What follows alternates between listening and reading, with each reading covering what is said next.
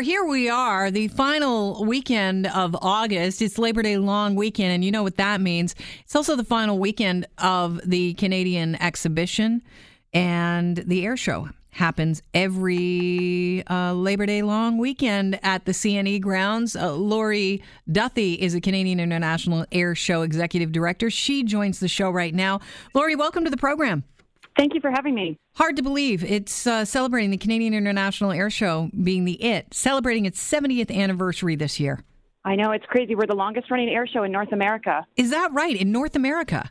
Yep. Yeah, we started in 1949, moved locations a few times, and finally joined the CNE in 1956, I believe it was, as part of their finale.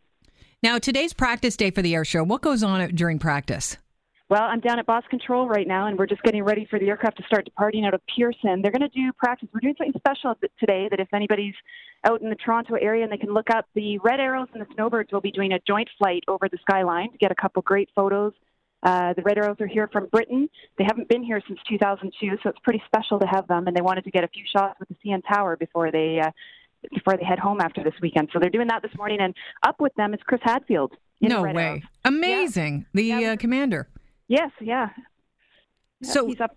Go ahead. This is their version of the Canadian Forces Snowbirds. This is the Royal Air Force.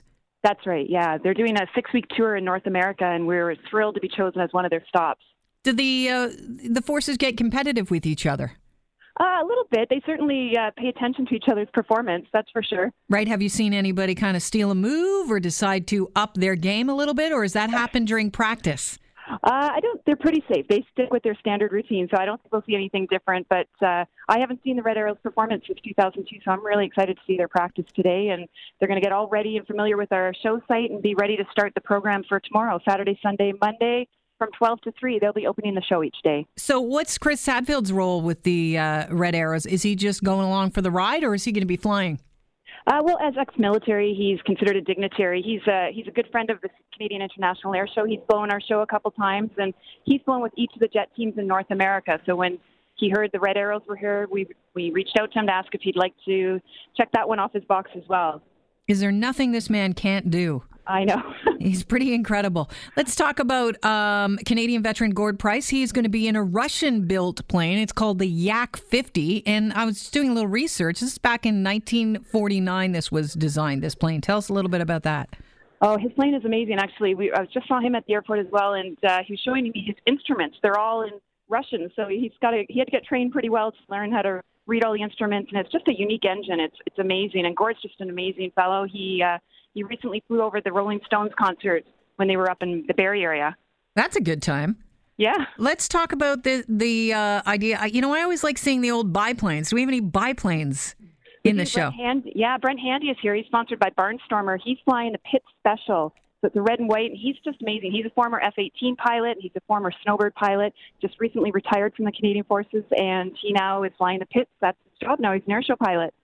Wow. The USAF A-10, what is that? That sounds like a modern fighter. It's what they call an attack aircraft, and it's actually nicknamed the Warthog because it's a little ugly, and I think their slogan is "Go Ugly Early." So he's a crowd favorite. We've been asked on Facebook by our fans for a couple of years now to bring the A-10 back, so we're lucky. We're going to have 2 of them flying in the show this year each day. Okay, so how do you decide who's going first, who's going second? Like, how's the order determined when you're talking about an air show as important as, the Canadian International Air Show, which is the longest running in North America? Well, Toronto is a bit of a tricky show site because we're close to Billy Bishop Airport, so we're really lucky. We've got partners with Porter and Air Canada and all the airlines that fly out of Billy Bishop, and we sit down in the wintertime and kind of negotiate with their schedule when we can have what we call a jet block, which means there's no aircraft moving out of Billy Bishop. So we set those jet blocks at the beginning and the end of the show. So that's kind of how you're going to see. You're going to see all the bigger jets going at the first hour and the last hour, and in the middle we put the smaller aircraft so that Porter and Air Canada and everybody can still take off from the island. Wow, that is kind of the potential for a logistical nightmare huge. Well, that's why we sit down in the winter. We go through every single point of that and make sure we've got NAV Canada here on site at Boss Control with us. So all the aircraft are being controlled very strictly. So it's a very smooth operation here with a lot of people involved. Maybe run down a few other aircrafts because there are more aircrafts obviously in the show. Let us know how many you're taking part in the variety of aircrafts. Sure. We've got about 12 different performers. We've got the RCAF Cyclone, which is Canada's newest helicopter. It replaced the Sea King, and it's never really performed in Toronto before, and I don't think Torontonians will have seen it unless they've gone elsewhere. So that's showcasing here. The CF-18 is a crowd favorite as well. You mentioned the U.S. Air Force A-10. We've got, the Griffin is going to be doing, he's flying over right now, actually. I'm watching him go back and forth. He's going to be doing a SAR demo, so they're going to put SAR text out into the water. What does that mean? Sorry. So search and rescue, SAR search and rescue. Okay. So they're going to be the folks that if we got lost in the woods somewhere, these are the folks that would come and save us. So they're going to go out on a sort of a rope out of the helicopter and go down into the water and replicate a rescue right in front of the crowd. Well, that's exciting. Yeah, it's great. And then we've got the retired RCAF Beechcraft, which is a vintage transport aircraft from the RCAF from years ago. It's beautiful. It's all buffed up, shiny. It's going to look great in the skies this weekend. And how many air shows are occurring this weekend? There's actually another. You mean in Toronto? No, I mean at the CNE, because I know there's a couple of shows. Yeah, so we'll have a show each day, Saturday, Sunday, and Monday from 12 till 3 daily. Okay, so today's the day where everybody's making sure their equipment works. You're making sure you're in order. It's just the day where you do the run through. Right, and getting familiar with our show site, where all the markers are and everything. Yeah, so it's just a quick practice day, just one of our safety checks we do. And it's the air show. Is it free with your admission to the CNE? Absolutely. The CNE is the best place to watch it. You're going to be center stage. There are tickets to the exclusive air show zone, which is just south of the CNE, and we still got some tickets available at www.thex.com. And in the exclusive air show zone, you can meet the pilots, get their autographs, take pictures with them. We've got some exhibits there. And then over on the CNE grounds, just by the Rose Garden, we've got the Flight Festival, which there's a Royal Canadian Air Cadet glider right there you can get into and get up close, take pictures with that. It's beautiful. It's a big, big glider. And we've got a drone display. Everything aviation is going to be set up there at the Flight Fest on the CNE grounds. We are at the 70th anniversary of this longest-running air show in North America. Has social media changed it at all? Absolutely, yeah. But it's great because we can share photos, and especially in Toronto where you can't get up close to the aircraft, we can show some photos behind the scenes with our fans. So it's changed for the better. It's a great form to communicate with people. We certainly hear our fans' opinions of what they want to see, what they don't want to see. So it's been good. I don't want to bring it up because I have a feeling it's not coming, but is there any way that we're going to see a stealth? And if so, would it be a surprise perhaps?